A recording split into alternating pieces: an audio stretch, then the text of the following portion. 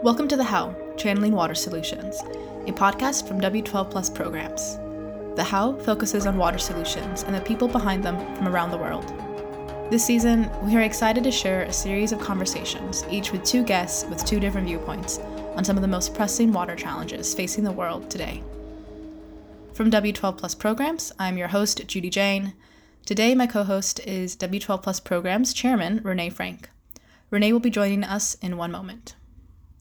In this episode, we speak with Tom Ferguson, founder of the venture capital fund Burnt Island Ventures, and Mohamed Hesham Abelrous, the co-founder and chairman of Life from Water, an international nonprofit delivering water and agricultural solutions to underserved communities in Egypt and East Africa. Mohamed is also the co-founder and CEO of WaterWill, a social enterprise that develops and manufactures affordable and durable household water filters. Today, we discuss why the challenges across the water sector have been largely ignored by investors despite the need. How do investors and entrepreneurs see the balance of making a profit while providing something as inherently invaluable as water? And what are the benefits of growing a startup organically? Without further ado, here are Tom and Mohamed. Welcome to the show. Thank you so much for having us. Tom, I want to start with you today. In 2021, NASDAQ released a State of the Water Industry report and found that water-based enterprises, including those meant to address climate change, were valued at $500 billion around the world. Can you tell us what this means exactly? I am not a finance person, but I'm really excited to learn. And so, what exactly does this mean? No, I read that when it came out and was like, yeah, okay. And then we sort of tried to square it with what we were doing. The only answer I can come up with is that is the amalgamated value of all of maybe the publicly traded entities as of maybe 2020, but that also seems kind of a little bit tricky. So the source of data that we sort of trust in is the good folks at Global Water Intelligence, who estimate that the actual market size for all of the money that is spent on stuff in water, people, so the operating expenditure, and then stuff, which is the capital expenditure, last year was about $923 billion, growing at about 5% a year.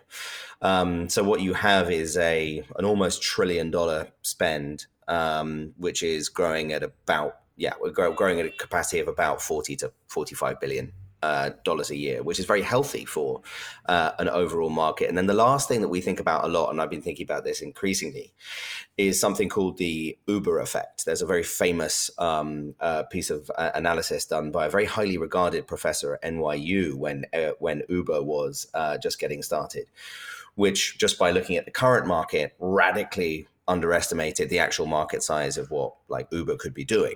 And it was because it hadn't taken into account the idea that if you have new technology coming into a market that markedly either solves a problem that wasn't being solved before or solves a problem radically better, that actually that market size grows proportionately by allowing to either release spend or transfer spend or bring it in from other adjacencies that allow the market size to grow. But bottom line, don't need to worry about it too much. It's really big and really foundational. So it sounds like to go to very basic, for my own benefit at least. We have these companies. Companies require people. They require capital, as you say. They require resources and stuff to run. And so when you look at the world, and there's people have these water needs, and so there's companies that come to market to serve those needs, and that's basically the picture that you painted for us. Is that right? Yeah, that's how we look at it. So someone like NASDAQ would just be saying, how much is Suez and Veolia? Well, Suez is Veolia now, but Xylem, who are my largest investor, and then Evoqua, which is about to become part of Xylem, et cetera. They would basically just add up the market capitalization, so the number of shares multiplied by the price per share, and then just add those together and come up with some very large multi-billion dollar number. But in terms of what I think is a much better way to think about it is, okay, within the water sector, you've got to be this is innately a physical world in which we're operating.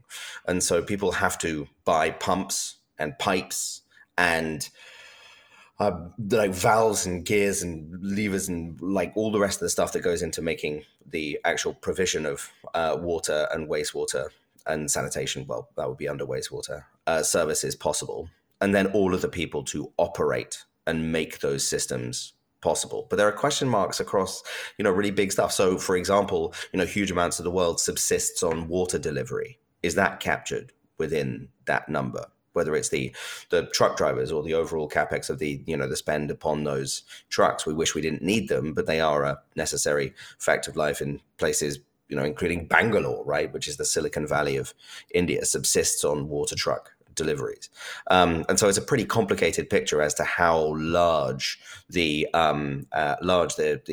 world of water on an operating basis is.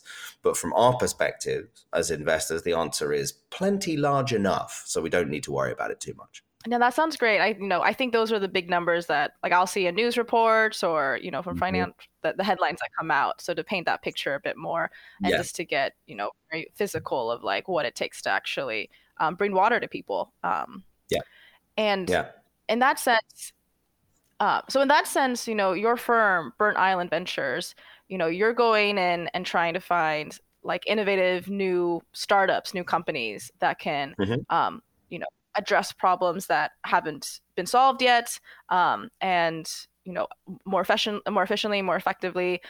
Is that right? Can you tell us a bit about what Burnt Island Ventures does? Yeah, for sure, absolutely. So we are an early stage investor. So we try to write checks to support entrepreneurs as early in their life cycle as we possibly can.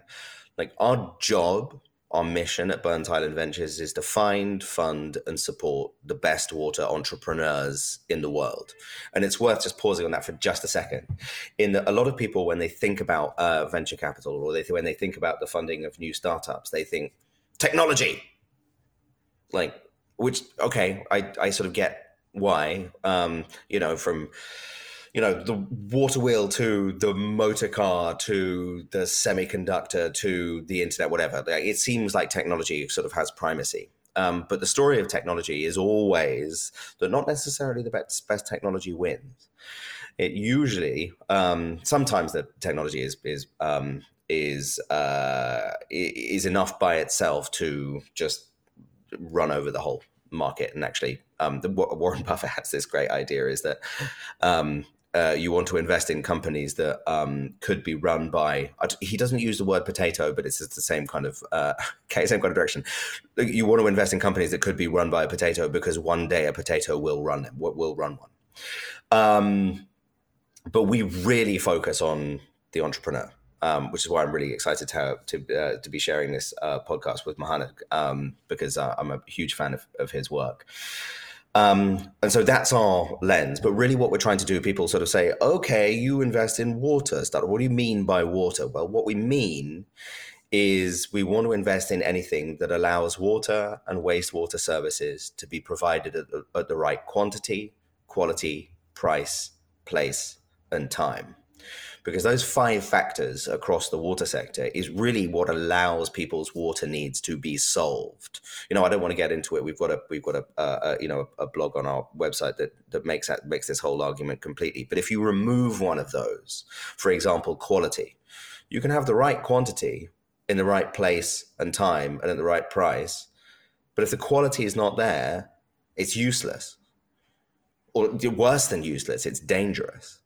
Right. So if you remove one of these factors, and it doesn't necessarily have to be in exactly the right place. You don't need to be delivering, water directly into people's homes or whatever it is. You just need to be alleviating the worst of their pain, which is I've got to go and walk for an hour and a half, and then I'm going to fill up a container. And then because water is so heavy, a meter cubed weighs a ton. I've then got to walk back an hour and a half, and all of that has opportunity cost in terms of education. There are gender issues, there are health issues, there are a huge amount of factors that come into water. And so that's really what we're trying to do. Now, we look at kind of like the higher end of the market, and why it's really important to, again, having someone like Mohanad on this conversation, because he looks at a very different end of the market than we have looked at so far.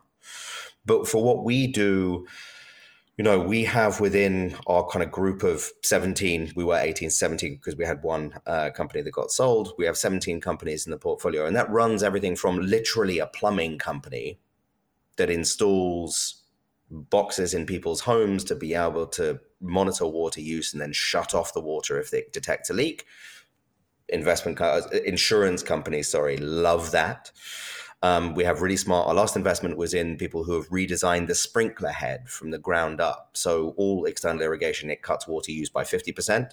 And they are going to be moving towards bringing that into the agricultural field. And then on the other side, wastewater treatment, we have Aquafortis is a material science approach to zero liquid discharge, which is basically means the output in terms of your wastewater is solid, which is awesome. And at the moment, people do that by essentially boiling water, which is not awesome and really stupid and massively, massively highly energy consumptive. But they do this on a material science basis at about 60% reduction in the overall cost. Switico, extraordinary filtration company that is driving a truck through what everybody expected filtration to be able to do. And then we have the software side of things with companies like Doppler and Siptility. But when you look at the picture of water, one of the things that I've been thinking about is how deep does this rabbit hole go?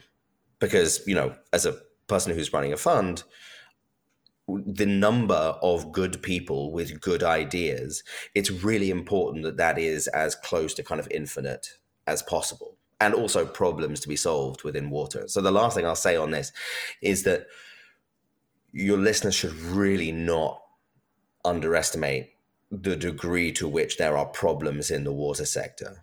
I mean, everything from, it's difficult to know exactly what it is, but the normal number that's trotted out is 2.1 billion people without access to adequate water and sanitation. Water.org put that number at about 763 for water, and I think 3 billion for adequate sanitation. And unless we do a lot about it in the context of climate change, that drinking water number is going to go a long way up. And then sanitation is a really, really tricky problem. So it's, that's one side of it. And on the other side of it is there are 1 million people in the Central Valley of Northern California that don't have access to clean and adequate drinking water. I mean, obviously the canonical example in the US is in Flint, but we've seen multiple examples at the moment. I mean, the Tulare Valley is now flooded because of what's going on in Northern California. Just the problems are ubiquitous. And this is even before you layer on rising sea levels in the context of 70% of the world's population living in coastal communities. We don't think we're going to run out of things to invest in anytime soon. This is a very, very deep rabbit hole. I love that picture you just painted and so many things that you just said, especially about, that framework of, quality, quantity, place, time, price. I really like that because sometimes you see all these, stories about water, subcomponents and subdisciplines, but that right there, I think captures nicely, most of everything that you could think of what that needs to go into when you're thinking about delivering water. And as you say, there's a lot of problems. There's a lot of things to, make better. There's a lot of, issues with how we relate to water, how we work with it today. And so something that I hear often also is that, water is an underfunded market. There's all these problems. There's all these people with good ideas. So do you think water is an underfunded market? And if it is, why? Well, the short answer is yes, but it does also depend on your kind of point of view. So water is the predicate of all life, right? We just found a whole bunch of it apparently in droplets on the moon, which is very exciting. Means we can go and do stuff on the moon. I maybe would prefer if we spent a bit more time looking after this planet before we get to Mars. But anyway, water is the predicate of all life. And in that sense, probably a good idea to look after it slightly better than we have, both on the salty and the non-salty side of things. We basically use it as a garbage can, and that bill is coming due. Sorry, I should have said bin or waste paper bin, given I'm a British person. But it's really not. It's really not good. So in terms of its utility to life, the individual consumer, all of commerce, everything from the semiconductor to the electric car to the carrot, right? Like water is at the base of anything. Without it, you can't do anything. People talk about the value of ecosystem services. Well, the problem with valuing water is that you get to, well, literally all of value is at stake, because without this, not only does your business not work, you die. And so is this as a concept underfunded? Absolutely. But obviously I work in a vertical, or I work in a market where slightly different considerations come in. So there was $78 billion of investment that went into climate tech last year. And of that, the numbers are a little bit fuzzy, but no more than 700 billion went into early stage water companies last year. So you're looking at 1%, maybe, but probably under 1% of funding for early stage climate tech companies going to water. And that's insane. Because when you look at the context of climate change, how is climate change going to manifest itself? And, some very, very large percentage, 70 to 80% is going to be manifested through water, whether it's sea level rise or the massive increase in precipitation, massive decrease in precipitation, desertification, changing, river flows, like the whole lot. Like we deal with water, we deal with climate change. We deal with water, we're in deep trouble. But when you're looking at it through the lens of an investor, it's really important to layer on that like no one deserves to get investment just by virtue of the area that they have to be working in. If you're going to be working in somewhere that is in the marketplace for investment, you have to be building ideas in such a way that they are worthy of investment according to the rubric of the investor, whose job it is to make a return for their LPs. If you can't make a good enough argument that you are going to be a big factor in that return for those LPs, like it's going to be tricky to raise money. It's going to be tricky to draw the investment into it. And so from that side of things, I think there are an awful lot of startups that if they were operating in, whatever is the market du jour. So, I mean, I suppose kind of biotech and AI at the moment, but for a while it was the blockchain and NFTs and all that kind of like sort of crazy end of history garbage that was going on at the end of or during 2022, which was the nonsense factory of all nonsense factories. Like all sorts of crap gets funded in stuff that is fancy because like venture capitalists are basically like really quite good at being sheep and trend following, which weirdly is rational according to the numbers. But the job of water, the job of someone like me and Imagine H2O, who I used to work for, which is a wonderful accelerator, but also people like Elemental Accelerator, the people who work in the kind of development of entrepreneurs, is to help people who work in water make their case better. And the story is coming towards us, right? People are waking up to it. I've had conversations with 124 investors over the last 14 months who are all basically peeking over the fence saying, hey, what's going on? I hear like water's like, it's kind of an interesting story. It looks like it's getting more important over time. Thank you very much. And so people are getting kind of interested, but there is a kind of a balance between you don't want too much money chasing too few ideas because those ideas then get expensive. And water has its own idiosyncrasies that it's really important that you understand as you're coming in as an investor. And so it's a complicated question, but the short answer is yes. Yes, it's really, really underfunded. And the second corollary to that, it's really important that we as an entrepreneurial community within water is that we start making bulletproof arguments about why there are enormous companies to be built in this sector. Before we turn to Mohanad, I have one last question for you. Sure. And as you say, through the lens of an investor, I'm wondering, how do you think about profit for a water company? Because as you say, and as we know, we talk about this a lot on the show and in our organization. Water has a value that is impossible to quantify. Water is innately invaluable. So how do you think about that from an investment point of view as a company? How do you reconcile profit with this inherent quality of water? Yeah. I mean, at the core of this is that just sort of water is a human right, right? Is that it's really, really important that we provide water at the lowest possible cost to the people who need it, right? But on the other side of it is that the free and cheap availability of water represents this enormous, I mean, it's a kind of opportunity advantage because, so I'm here in Brooklyn and I can go over there and turn on my tap like as soon as I get out of bed in the morning.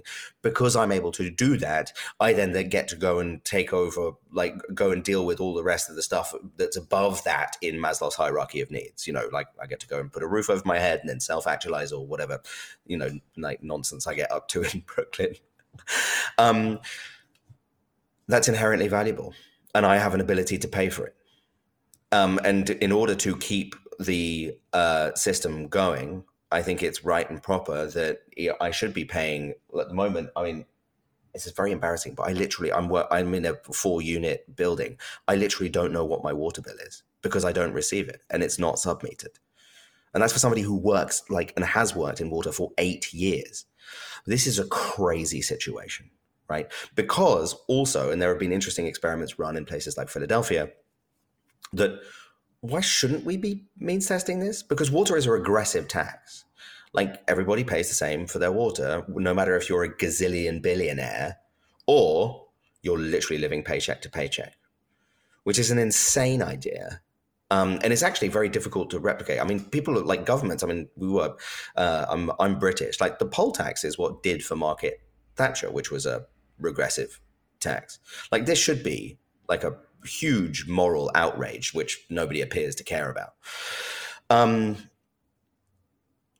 overall, I think that we need to take care of individual humans' needs.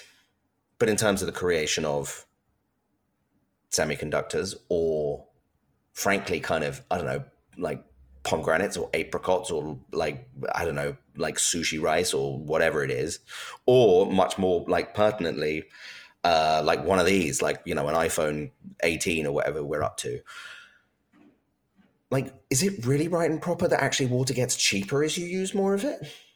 Like, is it right and proper that Nestle should be able to like stick a whole like bunch of water in like plastic water bottles and then sell them for, I mean, I don't even know what the unit cost of a liter of water is for one of their bottling plants, but they're selling it for $1.40. Like, there are all sorts of places where we can make water a lot more expensive without having any issue around equity at all. And then the other one is that like people really, there is also a huge amount of pricing to aim at, right? People who have lost faith in their utilities in the US, what do? They go and buy bottled water from the supermarket. You know, that's often like $80 a month for a family of 4. That's like a huge amount of opportunity for someone like, I mean, you know, our investment here is Spout Water, which is going to start at the very top of the market, but will come down. And they're going to be, I mean, their initial retail price is going to be $600, which means that, you know, within 9 months of working with this, pulling 2.5 gallons of water out of the air, just on its own, and as an atmospheric water generator, like you pay it back in like three quarters of a year now. Right. So like, and that's going to solve a huge problem for those people who have lost faith in their utility. It's not great because nobody wants to, you know, shell out $600 up front, but their price is going to drop. And then we talked about the water delivery trucks. The people who are on the receiving end of those water delivery trucks, they sure as hell would like to be paying less for their water now. It's not like it's going to get like free. And that represents a massive opportunity for a whole bunch of different treatment and water delivery and water access solutions that can be able to do a much more effective job a lot cheaper. And so what we're not saying, like, we're not sort of trying to like build a business by raising the price of water all the time. Like all the stuff that we invest in, like makes whatever the problem that they're aiming at better. Like everything that we invest in is predicated on not water as we would like it to be, but water as it is now, totally independent, no matter how likely, of any kind of regulatory change. And that includes price rises. We don't need price rises for these companies to get more effective. So that's how we think about it. Really, what we're shooting at is for like making water as ubiquitous and available and as cheap as it possibly can be. So actually, we're very aligned with, I think, the overall kind of overarching ideas of equity that are innate within the sector we work in. Thank you, Tom. So I'd like to turn it to Renee next. Renee, what would you like to ask Mohanad? Yeah, so I believe like Tom have come with a lot of good points, and now we want to change gears a little bit and talk to Mohanad, who is working in a very different part of the water sector. So Mohanad is the founder of the non-profit Life from Water, started in Egypt. And he also began a for-profit enterprise called Waterwell. And we would like to hear more about that. So basically, my question to you, Mohanad, is why did you start the for-profit business, Waterwell, at the same time as actually operating a not-for-profit NGO in Egypt? So thank you, Renee, for that question, which is a very important question. Why both of them? So in many cases, you find that either non-profit or for-profit, and whenever we take advice from many people, we got the same advice that we need to focus either on this or that. But however, in our own experience, we found that we can have both without having any conflict of interest. If and only if we can find that alignment to serve the same goal.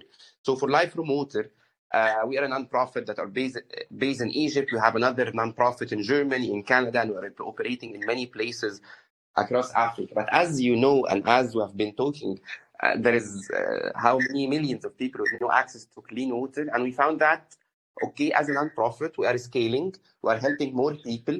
We reached more than 700,000 people with our water interventions in Egypt and Africa. But we found that this is not sustainable, because at the end, we depend on donations. And these donations, if the economic situation is better, the donation will be more. If not, the donation will be less. So we can go for grants. If we apply for grants, it depends.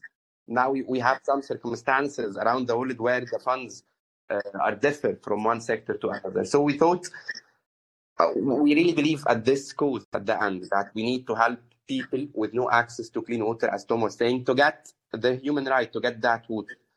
But how we can make this more sustainable?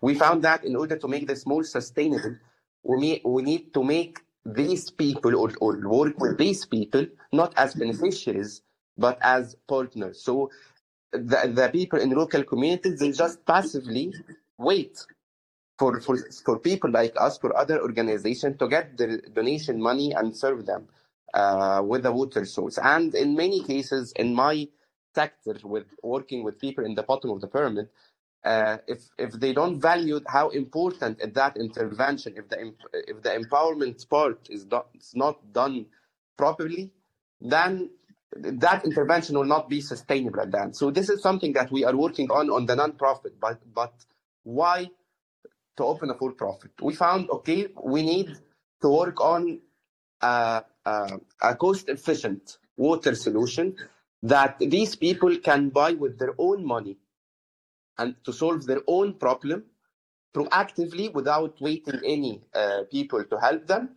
And if that works, then we can scale. We can help more people much more faster, because they will be our partners scaling and moving forward. So this was the initial part behind that. So we found that we couldn't do this with a non-profit, especially here in Egypt, because legal-wise, as a non-profit, I can't get funds to do R&D, the purchases, and so it's very complicated. And we don't have, in the law, we don't have the social enterprises. So it's either for-profit or non-profit. So because of this, we said, okay, we will open a for-profit, and with that for-profit, we will raise funds, we will apply for grants so that we get the fund required to do R&D. With the for-profit, it's much more flexible, which was what happened for a couple of years, we did a lot of R&D until we found our own solution, which is not which is applicable and it's already implemented in some places around the world using the ceramic technology, but based this on the rural and natural resources in the community to have that solution as cost efficient as we can. So this is what we did, and that's why we started WaterWell. So WaterWell now have its own product that can serve the rural communities. So this, more or less, this is why we started WaterWell, and we believe that both of them can work independently. Where Life from Water focus on the development, on the capacity building, on building partnerships, and WaterWell focus on the technology, because it started with that, but now we have much more with the R&D, much more commercial products where we can have a commercial product making profit, but at the same time, big part of our profit go back to Life from Water in order to be more sustainable. Yeah, so for me, Mohammed, it sounds like you have found the perfect balance between those two. So you're talking about action and the choice when you can afford it, and to change your own situation. And at the same time, when you're talking about governance and ruling and things like that, as you are from NGO point of view, there is that gap that needs to be closed, and you are balancing between those two to create what we all are looking for, water solutions for everyone. Yes. So balancing is easier said than done. It's very hard to balance, and very hard to operate both of them without any conflict of interest. And as Life from Water, or me as Mohammed, I value very much transparency. I have a lot of issues with many organizations in different sectors that they are not transparent enough so that you as an individual can analyze and can understand how they operate. So as we value transparency, we didn't want to be in a position that people ask our transparency. So for balancing, number one, we decided that there will not be intersected activities. So, for example, in some organization, the model between the non-profit and the for-profit, where the non-profit buy the solution from the for-profit. This can be doable, and legal-wise, it can be doable. But for us, we said, we found the conclusion that we don't want this to happen. So WaterWell will not get money for Life from Water. It will be the opposite. WaterWell will always give money to WaterWell, to Life from Water, as donations, as solutions, and so and so. So Life from Water focus on the capacity building, and maybe both of them can work together in a bigger project where the funds are coming. WaterWell will bring the technology, and it's explicitly mentioned, and Life from Water will do the capacity building, will do the delivery, will do the empowerment, and it's explicitly mentioned. And with this and only this, I believe we can balance that in a transparent way. Okay, and do you see any difference on how that concept and that idea is received in Egypt? And as I also know, you operate in many other countries. Do you see a difference between Egypt and the other markets that you are in? Yeah, the other markets are more familiar with this. So in other markets, there is many organizations where you can find the non-profit and the for-profit, and both of them are working together. But in Egypt, it's not very common. It's very rare here in Egypt to have this. So people in Egypt will assume first, without knowing anything, that there is a conflict of interest. That's why you need to remove this from the table. The first thing that you do. In other places, for example, in Canada, we are operating in Canada, and it's very sarcastic, if I may say, that we went to Canada with Life from Water and WaterWell. We opened the two companies, and with WaterWell, we partnered with Cape Breton University to do some R&D. And then we found that there are some communities in indigenous communities in Canada with no access to clean water. So this is Canada. We went there to get funds and innovations. And Canada, there is many indigenous communities with no access to clean water. So we end up working together with WaterWell and Life from Water to serve some communities, to give them water filters and treatment units where they have uranium in water and they have other stuff in water. But in Canada, people are more familiar with this because the gap and the need in Canada water-wise is great as well. So in Egypt, it's not that familiar. That's why transparency is a key. Yeah, it sounds like you have really found a way of balancing that, which is very difficult. Tom, I would like to ask you if you have any questions for Mohamed and his approach, because I do feel it's very different from other organizations that I have met and that I have engaged with. So, Tom? Yeah, for sure. I think what you've said there about the mutually reinforcing model, there's a kind of this fascinating dictum I always find is that first-time entrepreneurs worry about product and second-time entrepreneurs worry about distribution. And what you just said about being able to combine your two kind of entities and the advantages in distribution from the scale of the initial nonprofit is really, really interesting. I think what I'm really interested in is, like, I'd love to know a bit more about how you felt your mindset shift, having to go from the nonprofit world into the for-profit world. I think I used to work for a nonprofit for 5.5 years, and I actually think that there should be very little distinction between them.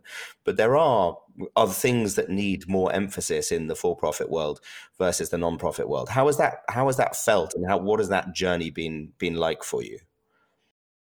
Yeah, this is a very interesting question, and I don't know if I can say a very wise answer to this, but we see ourselves in Life from Water from the beginning. We are a non-profit, but we see ourselves as a for-profit. So the only difference between non-profit and for-profit is that you don't take the profit, you reinvest it. So we believe that we are charity entrepreneurs from the beginning. So it shouldn't be different. It shouldn't be different because, and this is culture-wise here in Egypt and in some places where the work in non-profit is more traditional, it's more to the ground, and the for-profit, more startups, more innovations, and so.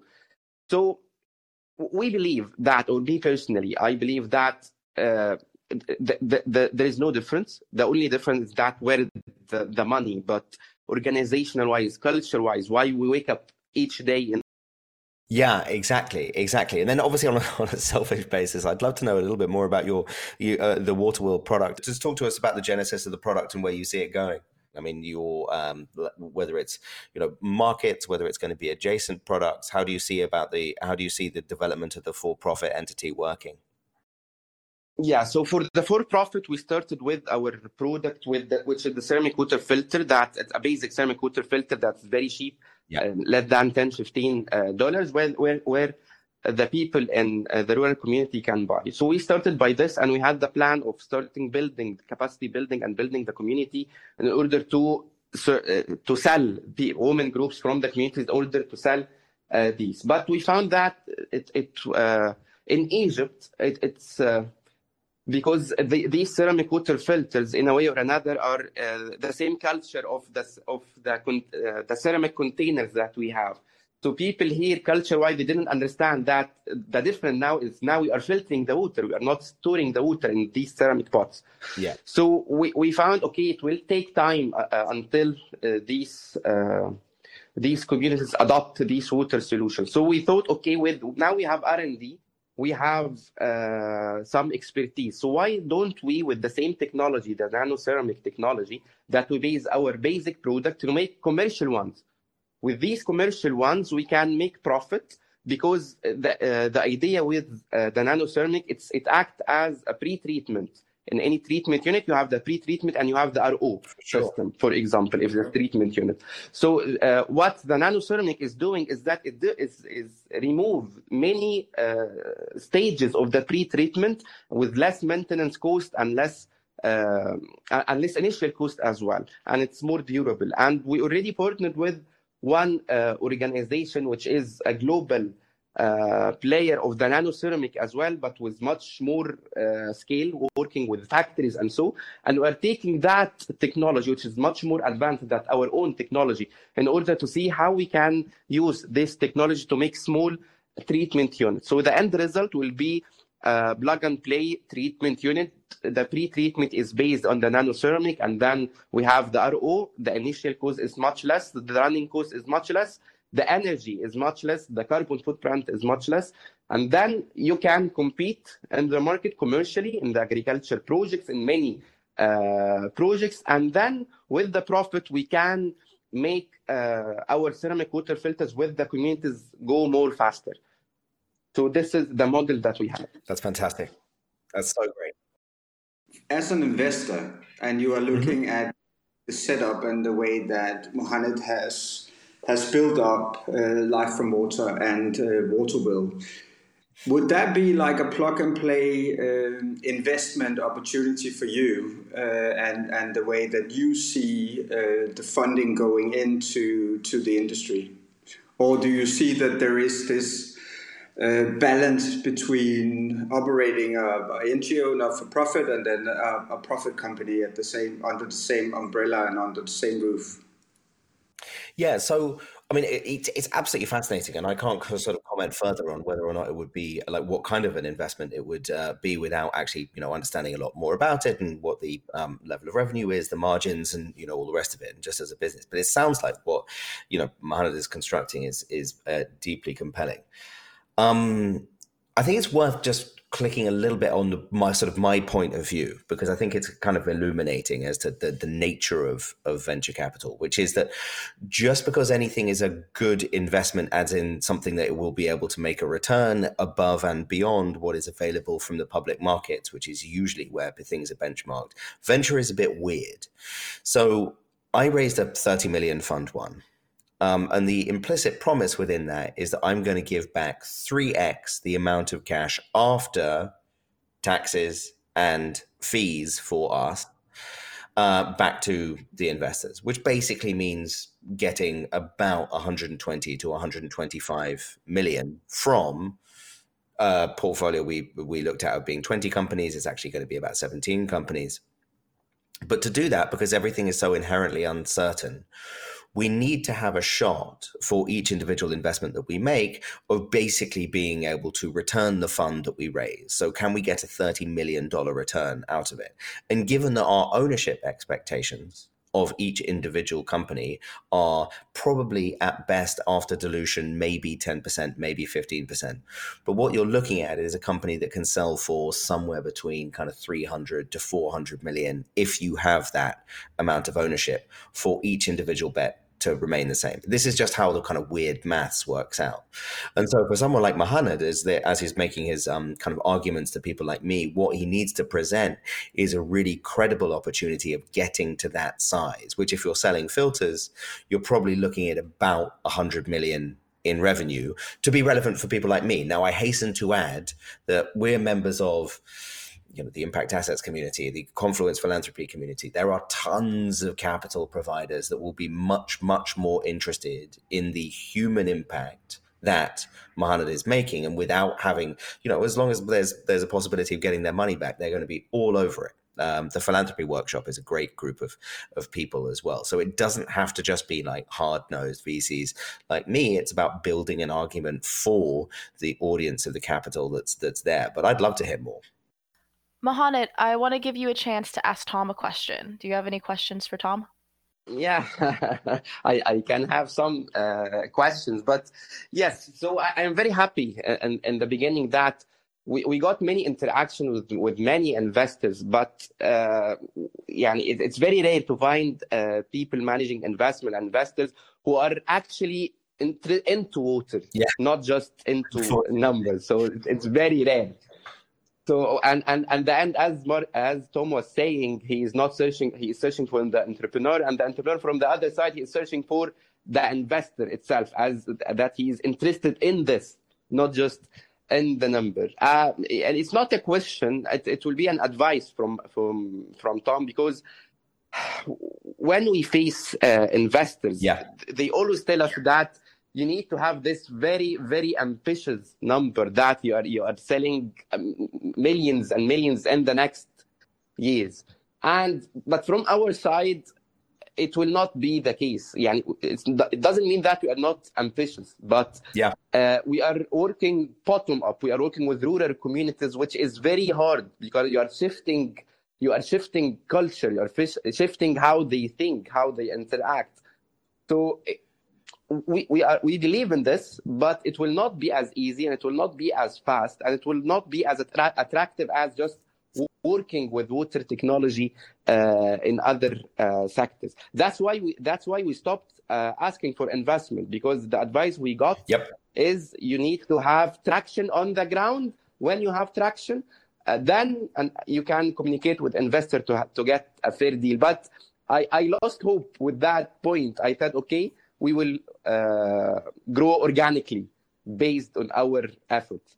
So I don't know, what do you think about this? Firstly, I'm such a huge fan of growing organically. I think of all of the ways in which you can bring capital into your business to be able to run it, I think getting money from investors that, again, then going to be a huge pain in the butt forever is probably option number 6. I'm a huge fan of the bootstrap, especially for a business like yours, which is, if you're able to fund yourself through the money coming in from your customers or various, other, non-investment lines, grants, whatever it might be, then you maintain control of your own destiny, which for what you're doing is incredibly important. So firstly, what you've said is it's not a surprise. We need you to go huge. It literally is what we just said, but it is also the inexorable logic of mainstream venture. I suppose my response to it, because I've been a kind of a recipient of this as well, is that lots of people provide capital for organizations for a lot of different reasons and through a lot of different media.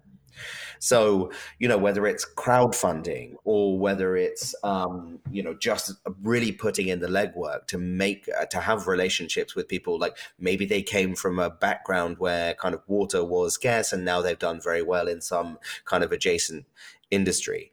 Like there's a huge amount of capital from individuals that is not attached to the kind of logic that I just said. And I have 99 LPs. I have a lot of individual investors. All of them want a return, but none of them are really kind of like playing, or would not, a huge amount of them are playing this kind of, I want you to be Sequoia Capital, or I'm going to like hold you in judgment. There are multiple reasons why they're doing it, and part of it is the impact that it's having on water. I think we've told a reasonably effective story about that impact, and I think hopefully one of the things that you will find as you go through, maybe it's the conversations, it could be grant funders, it could be impact investors, it could be like whatever it is. But as you build these people and build the relationships and tell them the story of what you're doing, that over time, as they see what an effective entrepreneur you are, that actually there will be slightly more kind of increased opportunities to add capital into your financing base. Because it sounds like you're doing brilliantly in the absence of capital, and long may it continue. I really loved where this conversation has gone. And my last question for the both of you, as we reach the end of our time together, is one: what is your call to action for our listener? So, what would you like to leave our listener with? Our show, The How, and W12 Plus programs, we're very action oriented. We're very solutions oriented. So, thinking about the conversation we've had, the work you've done, what would you like to leave the listener with? And part 2 to that question is, what gives you hope? So hope is something else we talk often about. As Tom mentioned, and as Mohanad has mentioned, there's a lot of challenges that people in water face. And so what gives you hope? Mohanad, why don't you go for that first? Okay.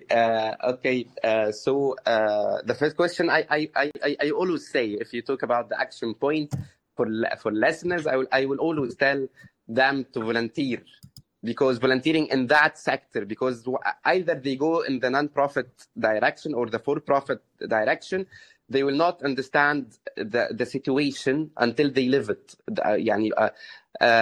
My fool at the end of the day, when I see, and this is the second question, when I live in the rural communities in northern Kenya, in the borders between here and Somalia, where they don't have access to clean water and they don't have electricity and they have nothing yet. When you do the intervention, you see how dramatically you are making a shift from no water at all to finally we have water. And this is what gives me hope against everything, because I believe giving access to clean water is the most noble thing that you can do to people who don't have this basic right and they are accustomed to this. You will not fully understand this practically until you live it. And then you can make your startup, you can make your own nonprofit or whatever out of this, but you need to live it first. I think that's a great answer. I think the action that I'm going to ask people to do is to donate to Life from Water. That's like, I mean, you've literally got an immediate impact on this podcast. So Mohanad, I'm sure we'll be able to share the details of where you would be able to donate to the amazing work that Mohanad is doing. But I mean, all of this is absolutely invaluable. You are not going to get a bigger bang for your philanthropic buck than investing in the kind of work that Mohanad is doing. And so just go and donate. For those of you who are slightly of more means and you're interested in getting into the impact investing side of things, I mean, I know from really sort of deep experience in and around the impact investing world is that I never see any happier impact investors than the people who invest in water. Once you get into it and you actually understand how foundational this is and how weird it is that this is ignored, once it actually enters your life and you see it as through the lens that we do and as Mohanad does, like that it is at the foundation of everything. It is the organizational or structure around which society is predicated, and helping people who don't have access to that, who don't have access to the kind of sanitation or water treatment or whatever it might be, is an extraordinary gift. Because when you wake up in the morning, you look after your water needs first.